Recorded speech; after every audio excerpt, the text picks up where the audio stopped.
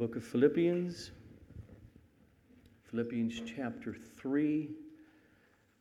I'll be reading Philippians 3, verses 1 through 6. Finally, my brothers, rejoice in the Lord. To write the same things to you is no trouble to me and is safe for you. Look out for the dogs. Look out for the evildoers. Look out for those who mutilate the flesh. For we are the circumcision who worship by the Spirit of God and glory in Christ Jesus and put no confidence in the flesh. Though I myself have reason for confidence in the flesh also. If anyone else thinks he has reason for confidence in the flesh, I have more.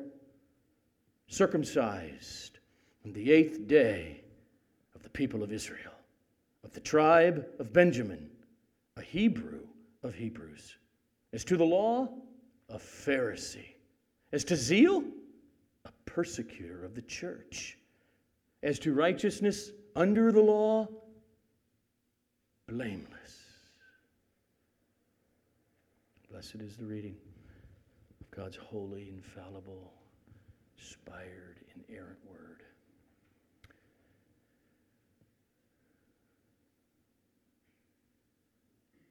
Father, may we be true, deep lovers of Jesus.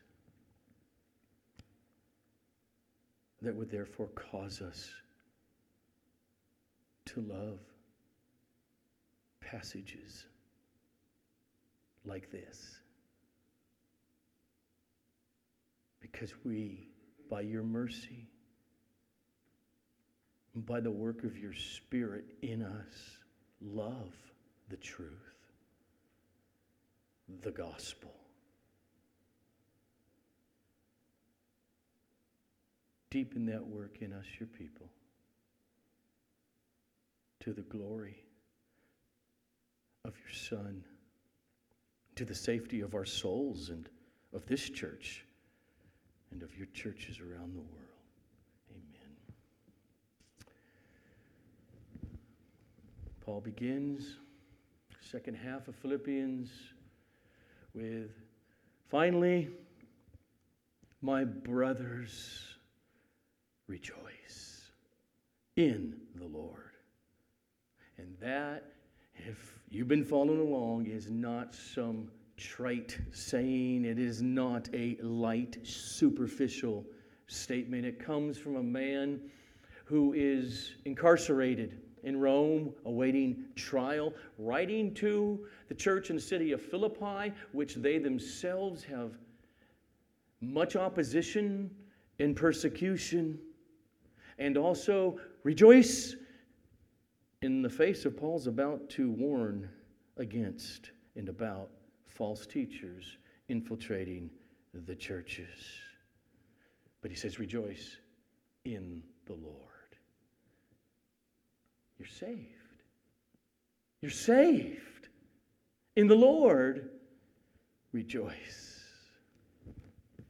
And then he says, Philippians, to write the same things to you is no trouble to me, and it is safe for you. It's about your safety, your eternal safety.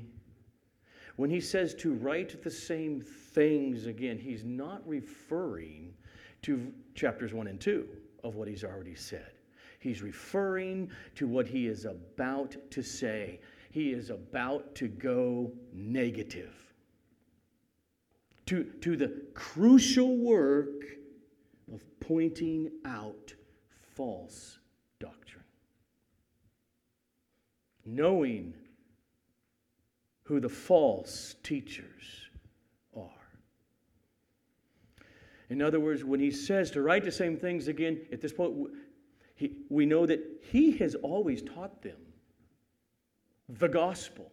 And he's warned them about false twists on the gospel, particularly from a group of professing Christian Jews while he's been in Philippi. And now, a few years later, he writes this. It's no trouble to repeat this stuff to you. It's important. It's safe for you, for your welfare, because it is at the core of our salvation, what the gospel is.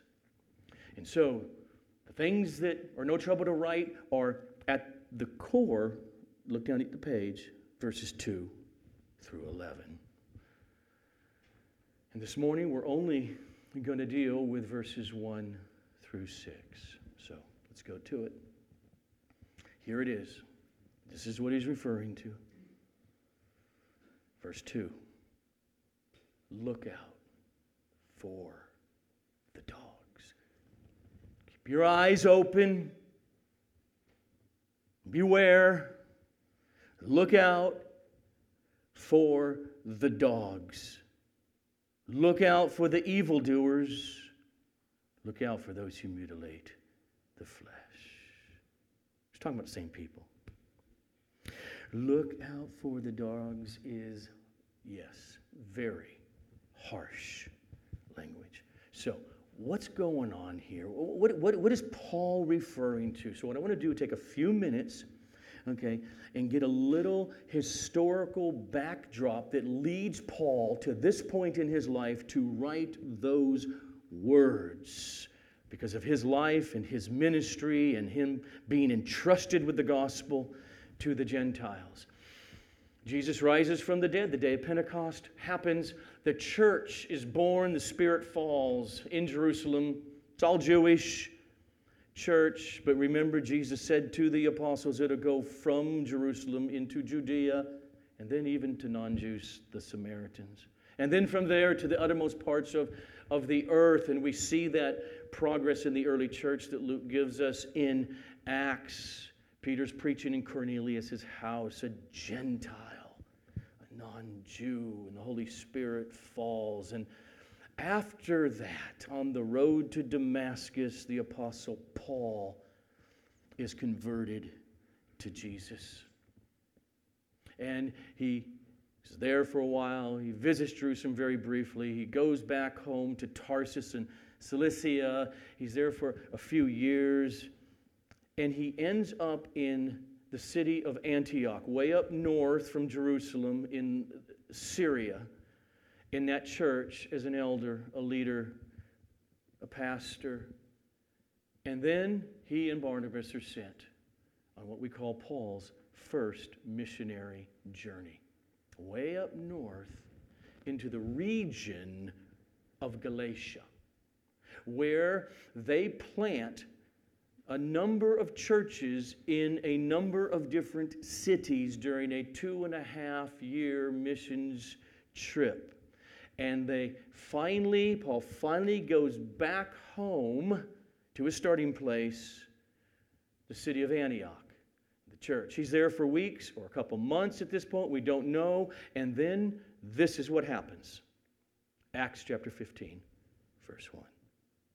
But some men came down from Judea and were teaching the brothers, the Christians, predominantly meaning the Gentile Christians here in Antioch, saying this: unless you are circumcised according to the custom of Moses, you cannot be saved. And so Paul and others with him, they go immediately to Jerusalem to confront this issue and force the leadership there. The apostles and the elders, John and Peter and James and other elders, force them to speak up on this issue. They're coming from here, the church in Jerusalem. And they do agree with Paul and Barnabas that they got the gospel right when it comes to the Gentiles. So they return back to Antioch. And while in Antioch, again, we don't know how long, could be a couple more months, he's in Antioch, and all of a sudden, word starts to filter into town.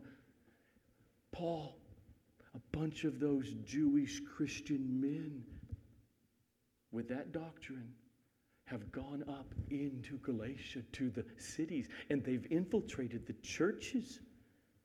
And they're telling them, yes, Paul, he was right. He got a lot of this stuff right about Jesus. Jesus is the Messiah. Yes, he told you, and he's correct. He died for your sins, and God raised him from the dead. And you must have faith in him.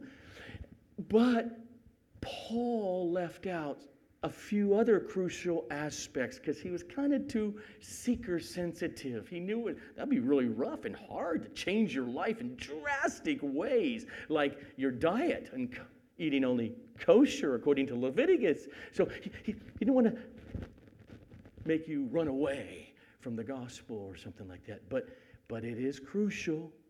And men, you must get circumcised ceremonially, etc. Because the reason is Jesus is the Savior, but he is the Savior for a unique people, a chosen people, a special people, the Jews. And so the good news is you can ultimately be saved. Yeah, faith in Jesus is important, but now you must go on and become Jewish. Culturally, ceremonially.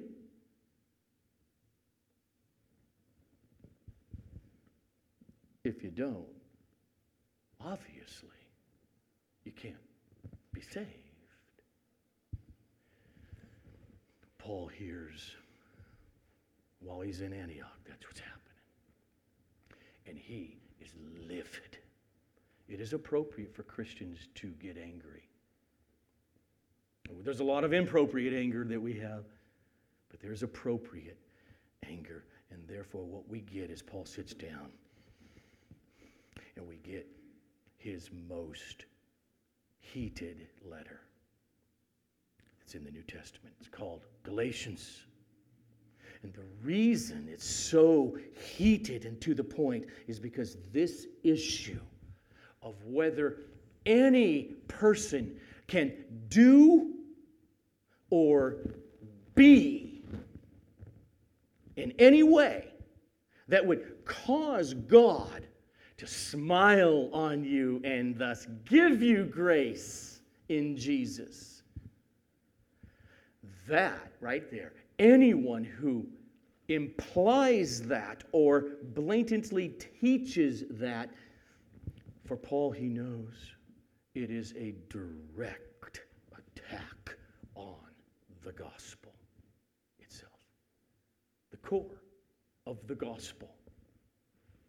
Justification by faith alone, apart from any works. And so he begins the body of that letter to the Galatians with these biting words. I am astonished that you were so quickly deserting God, who called you in the grace of Christ, and you are turning to a different gospel. Not that there is another one, but there are some who trouble you, and they want to distort the gospel of Christ. Doctrine is life and death. Don't let anybody fool you. Paul writes this in Romans 9:32.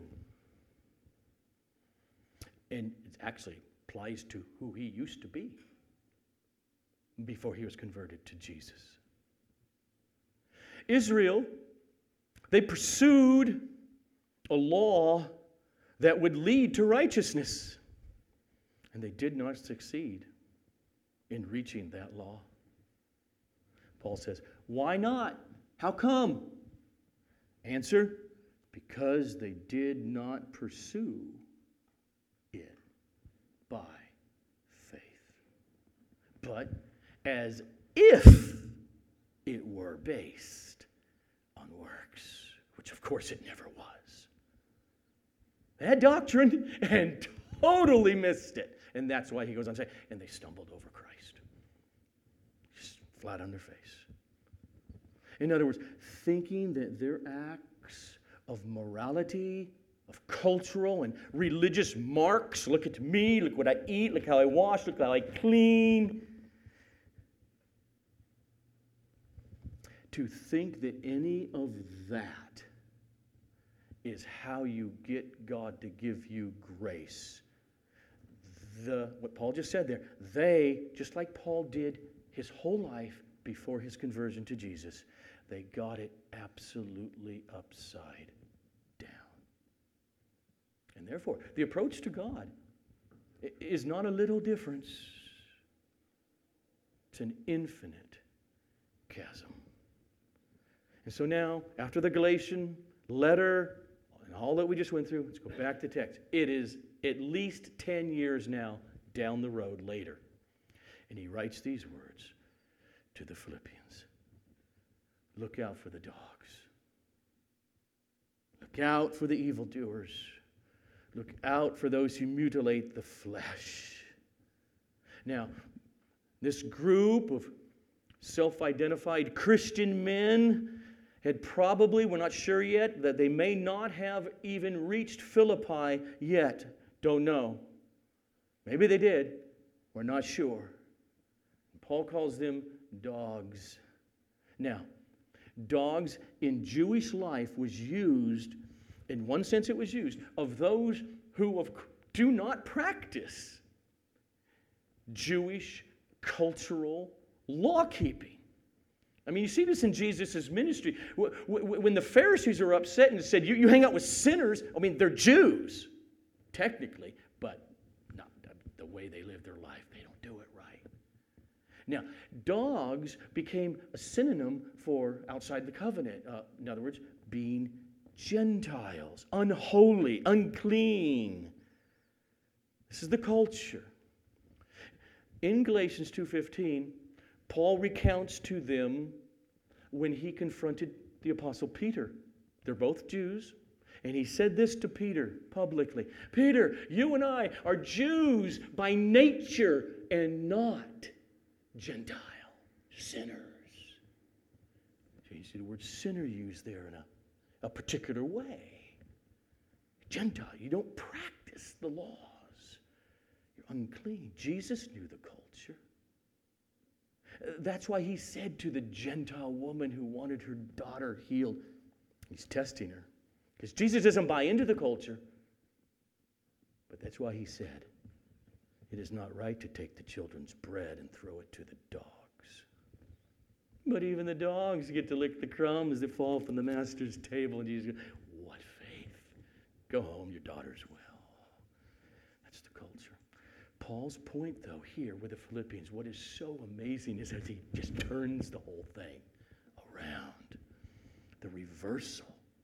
Saying that it is these we call them in history Judaizers, these believers in Jesus, self-identified Christians who teach that when Gentiles come to faith, they must convert to Judaism in order to be saved. By calling them dogs, Paul is clearly implying they're the Gentiles. They're the ones outside the covenant blessings. Beware of the dogs. And he also calls them evildoers because it's not just their belief. They are spreading evangelistically through the churches their teaching, their false doctrine. And he calls them mutilators. I mean, he could have just said, those of the circumcision party. Luke refers to it that way. They preach circumcision to the Gentiles. Got to get circumcised. He doesn't. He's really harsh. They're mutilators. They want you circumcised, but they want you to butcher your flesh. And the reason he does it, because in verse 3, he's going to say, we, Gentile or Jew, who trust only in Christ, because of the Spirit indwelling us, we're the true circumcision. They are just mutilators of the flesh. So beware, keep an eye out for them. And then in verse 3, he tells them why. Why keep an eye out for these false teachers? Because we are the circumcision. That is, those of us who worship by the Spirit of God and glory in Christ Jesus and put no confidence in the flesh. So Paul here defines the true people of God as those who have been circumcised in the heart. Defined as Holy Spirit indwelling worship. Who's created the new life in us, new birth, saving faith in Christ, and defined as those who glory. In the way he uses glory here, essentially it's synonymous with who boast. Those who are true, they boast in Christ Jesus. The whole point is, unlike the false teachers I'm warning you about who boast in the flesh, who boast in themselves, the true believers put no confidence in their skin color, their culture they came from, their religious works. They put no confidence in any of that, in any human status or religiosity. And then Paul illustrates that sinful confidence that they're promoting and that he is coming against. He illustrates it in verses 4 to 6 by using his own pre-Christ life. Though I myself have reason for confidence in the flesh also, if anyone else thinks he has reason for confidence in the flesh, I have more. He goes through it. And I was born a Jew. I was circumcised on the 8th day of my life, according to Moses. Absolutely. Of the people of Israel. And of the 12 tribes, I'm of the tribe of Benjamin. I'm not even just a Hellenistic or Greek-speaking Jew. I'm a Hebrew reading Jew, a Hebrew of Hebrews. And as to the law, my particular theological persuasion is a Jew, very fundamentalist, a Pharisee. Oh, did I take it seriously? As to zeal, a persecutor of the church. And as to righteousness, under the law, blameless. That's me, Paul. As a Jew, as a Pharisee, he's saying, I was everything that these professing Christians are boasting in trying to get you to boast in. I was all of that, more than any of them ever were. They don't know the gospel. Yes, they preach Christ crucified for sin. Yes, they preach that he was raised from the dead for the testimony of many, but they don't know the gospel. Paul had previously been so much in line with this self-righteous, arrogant religion that he excelled in it over all other Pharisees, proved by his zeal. And his zeal manifested in his purpose and energy to imprison and kill any Jew who professed faith in Jesus, the great persecutor of the church. This is the way he says that same thing in Galatians 1. Turn, just listen to him. He says, for you have heard of my former life in Judaism, how I persecuted the church of God violently. And I tried to destroy it. And I was advancing in Judaism beyond many of my own age among my people, because I was more extremely zealous for the traditions of my fathers. His Judaism is what led him to try to destroy the church. Why? Because the Jesus sect was a threat to everything Paul was about. As to the law, blameless. And the gospel said, and he knew it. He knew what they were saying.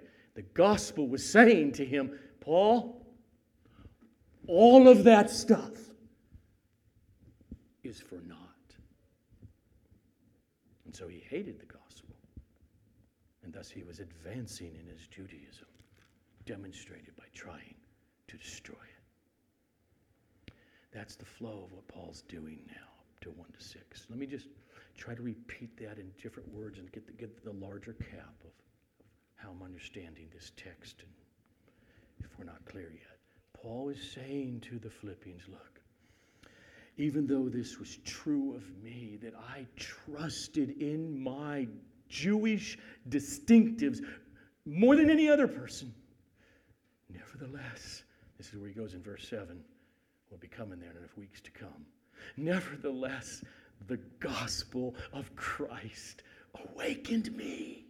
I was circumcised in the heart by the Spirit. And thus what I did from then on was that I counted all of those religious righteousness acts that the Judaizers right now are trying to get you Gentiles to do. This is their doctrine. I, because of coming to Christ, counted all that stuff as loss, as trash, as rubbish, in order that I may gain Christ and be found in Him, not having a righteousness of my own obedience to the law, but only having the righteousness which is a gift from God put to my account in Christ Jesus. He's saying that the doctrine that I'm telling you to look out for, these guys, they're going city to city. That doctrine of trusting in your works. Gentile Christians are trying to get you to convert and become culturally Jewish as a Jesus believer, so that you can say, hey, look at me, I am special. Therefore, I have the marks, so that now the cross of Jesus will be for me, Jew. He says, it is no gospel at all. Because we are the true circumcision, meaning we forsake all else and we trust only in the foreign righteousness of another person, not our own, which is imputed to us in Christ. All right. Now, big, huge lesson in what we're hearing here.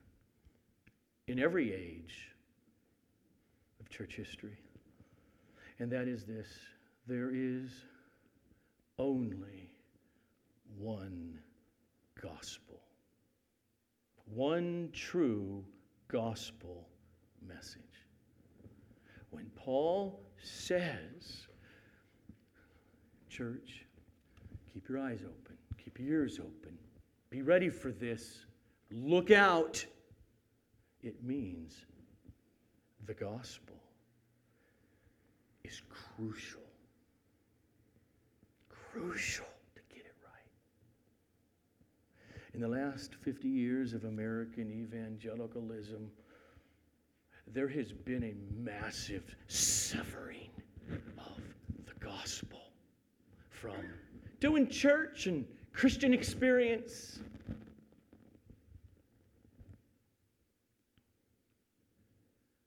Oh, experience is utterly important. You must experience new birth. You must become a worshiper. All of that. But I don't mean a distinction between them. I mean a separation from the gospel. Or another way to say that is this huge separation from biblical doctrine. From being a Christian. The Christian experience. It can be summed up in many ways. We know the slogans. Christianity is not a religion. It's not doctrine. It's relationship. It's about sincerely having devout feelings in your religion. But the gospel is truth. And it's a truth with its boundaries of meaning. The gospel, the good news of Jesus, is a proclamation of truth, of historical truth and interpreted truth. Historical, Jesus of Nazareth did die on a cross and was raised from the dead, interpreted through his apostles, which we have in the New Testament.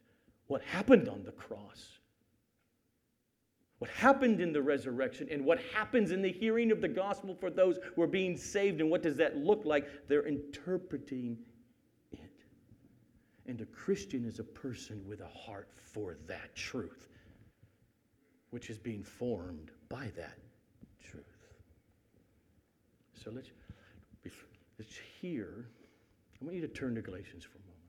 Just Galatians 1, and hear the seriousness of Paul about not getting the gospel wrong.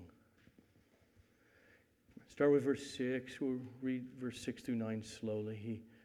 Paul says to the Galatian churches, because the Judaizers are there teaching this doctrine, that they're the dogs. They're the false circumcision.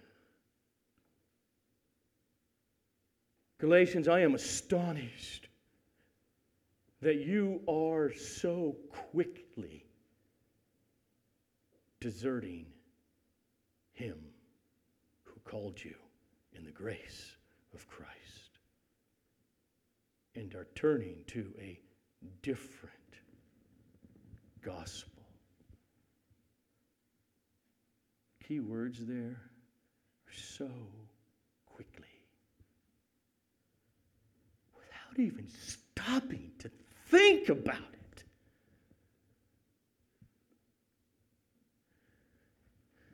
Don't miss it. All these Christians in these different churches in Galatia were not saying to themselves nor to each other, hey, let's desert God. Sound good? It's not what they're doing. They're saying, okay, I guess so. Let's do this religious stuff so that God will be pleased with us. And we can make sure we are ultimately saved. That's what they're doing. And Paul says, you go with it.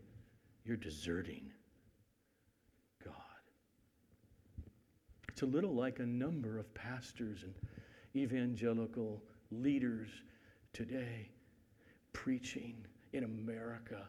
Oh, by the accident of the skin color in which you're born, white, evangelical Christian, you need to repent.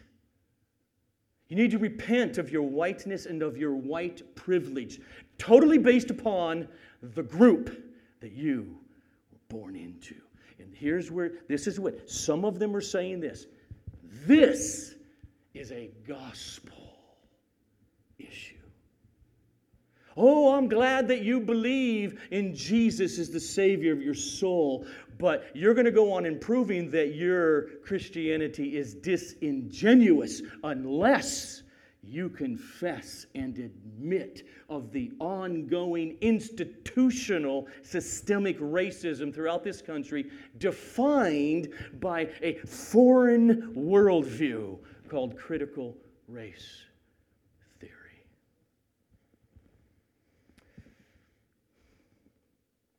Paul says, 2,000 years ago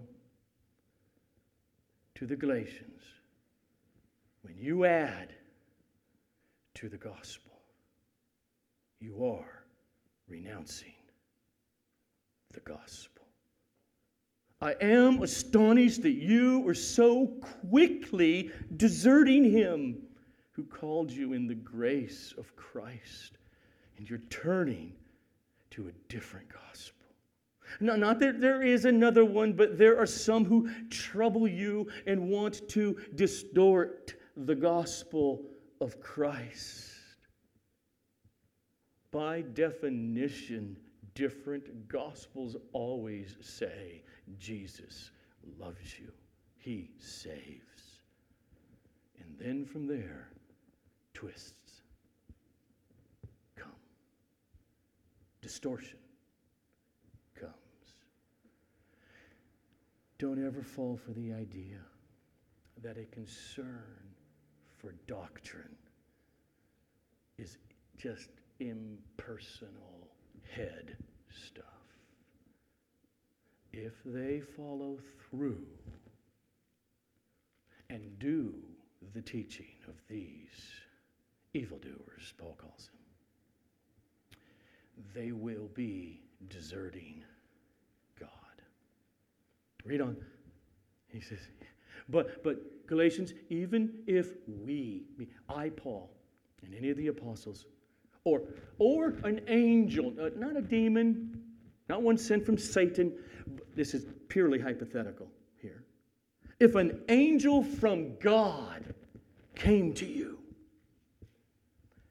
and preached to you a gospel contrary to the one we already preached to you, let him be anathema, damned. As we have said before, so I say again now. Now, this is not hypothetical. He means those men.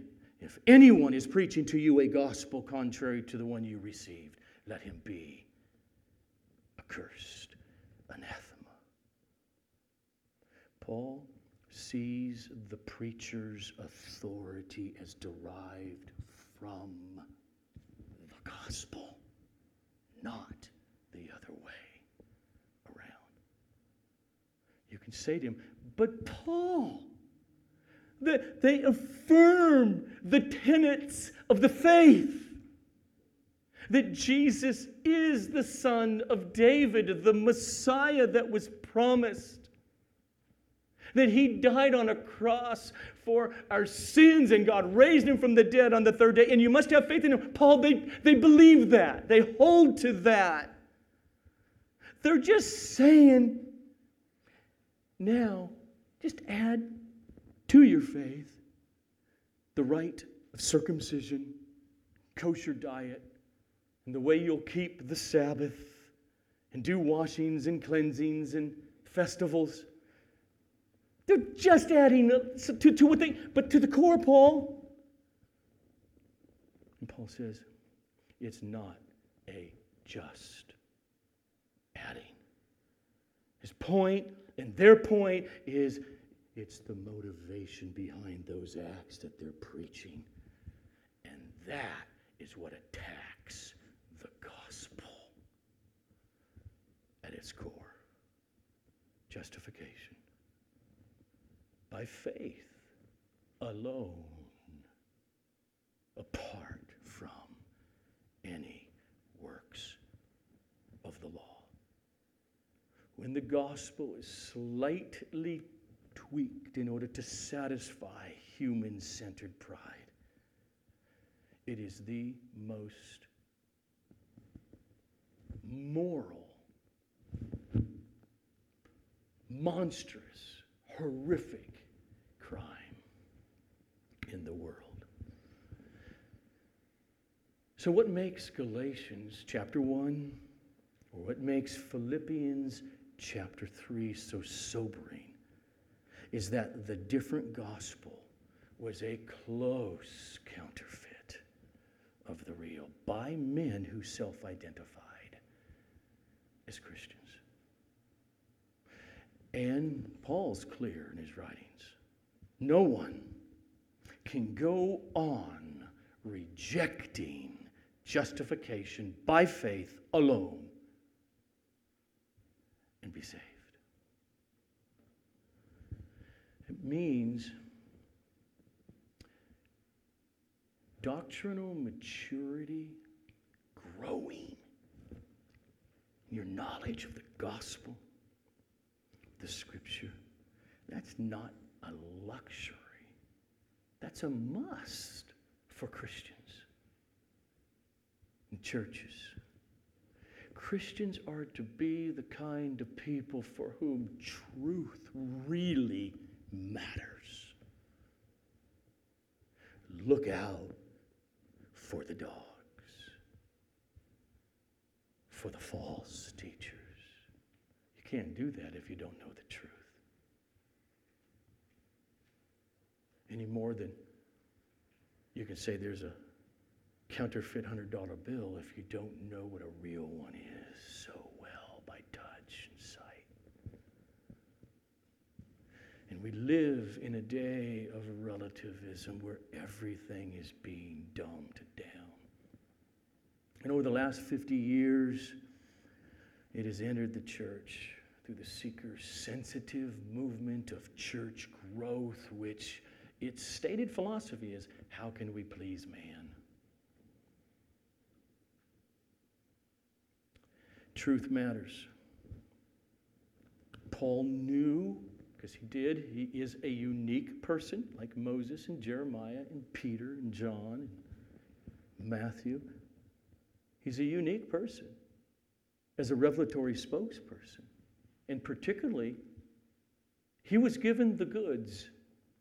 How does this gospel go from the Jews to non-Jews?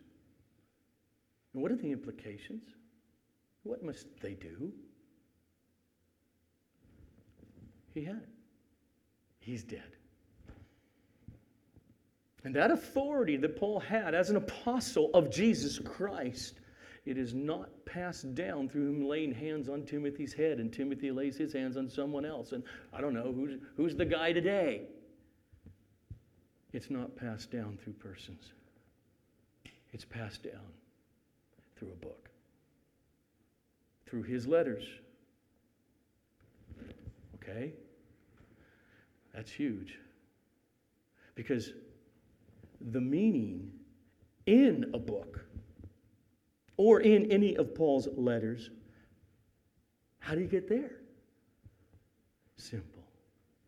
Read it carefully and think through it. What is his intended meaning? And when we get to Paul's point, to Paul's meaning, that's God's meaning. And when we say, I want my heart to be changed by it, okay, that's right, because it doesn't stop at just knowing. It stops at knowing for an ultimate goal of worship. That I may see you, be corrected by you, continually changed by you. I want my heart and my affections and my behavior changed by it. Truth in the Bible is God's means of salvation and sanctification. Now, one more main thing. Having said that, I think in the church world today, there are many who make no serious effort to understand the sentences in the paragraphs in the Bible. Say that, this is what that really means. In other words, no serious effort to grasp the meaning of sentences in paragraphs where God has chosen to reveal himself. For some, I think it's because they just don't care. Jesus isn't precious to them. Just set that aside. But for so many other genuine Christians who love Jesus, they want to grow in Christ, but they have developed some bad habits of reading the Bible, which causes really the words on the pages themselves to be really blurry. Like, I'm having a hard time understanding anything that's being said. Instead of reading and seeing these crisp, clear, life-changing realities right there on the page. Now, this is, I've been a Christian for 40 years and thinking about it and watching it. It's my opinion. I think one of the reasons for the blurriness of the Bible for so many Christians who want to love Jesus is because of what's been modeled to them from pastors, churches, preaching, teaching. Pastor, I do it. I'm accountable for that. Stand up there and say, open to this text. And they open the text. Scripture's authoritative. It's in our statement of faith. And then, as the preaching goes on week after week, you start to realize, this is what I think happens. Without thinking it through, they realize, wow, he sees a lot of vague, fuzzy, imprecise things, and those kinds of large generalizations come out week after week. So evidently, the text of Scripture can't be sharp, cutting, and refining, and correcting thinking and behavior. In other words, there's been so much modeling through sermons of pastors and teachers, turning to a text, and it's as if, as they were thinking through, what should I say, they waited for a feeling.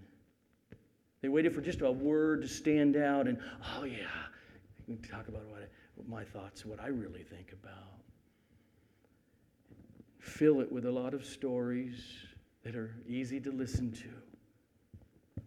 Jump almost immediately into current events and application without ever giving an honest, historical, grammatical interpretation of the passage.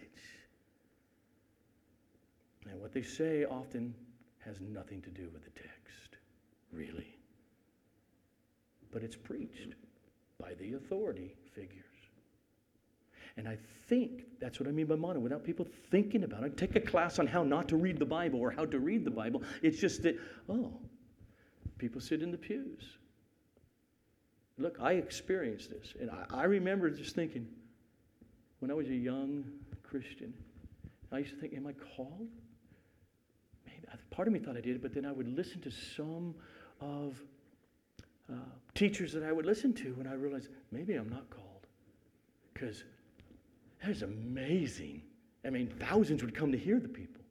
But that's amazing that he got that out of that passage of Scripture. I never would have been able to do that. Of course, I realized later, no wonder he didn't teach the passage. It's not there. It had all kinds of things. He brought all kinds of junk into the passage. And I think by osmosis, people realize, and they feel, without coming through, they just realize, whatever, I'll read the Bible, and I don't know really how to get meaning like that guy does. And it's fuzzy.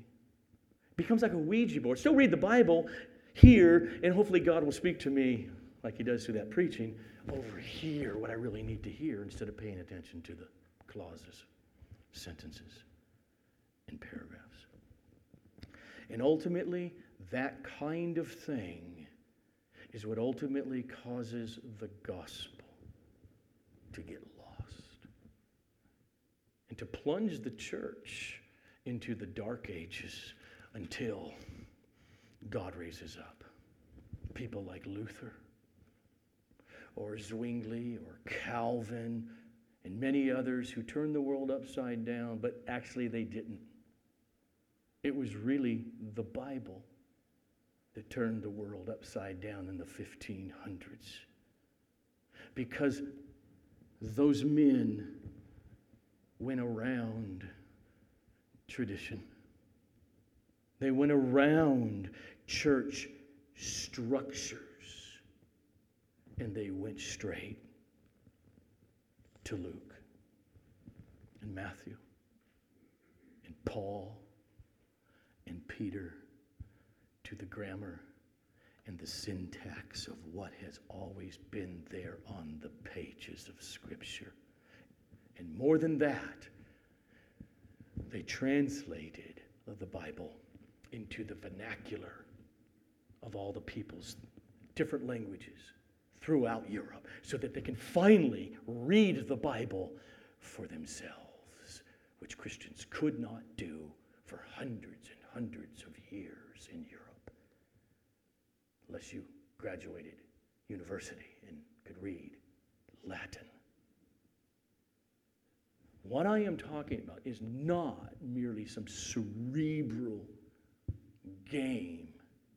This is the essence of humility to the Bible, to God's Word.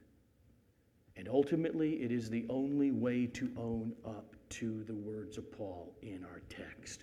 Look out for the dogs, the evildoers spreading their doctrine, the false teachers. So over the next, I don't know how many number of weeks, we're going to take with life and death seriousness the issue of true Christianity, the gospel of justification by faith alone. And we're going to do it with the purpose of bowing down to the Savior and being transformed by the truth of this glorious gospel to one degree of glory in our lives to another. Let's pray as we are slowly going to turn now with this gospel and eat the Lord's Supper together. Father, you are good.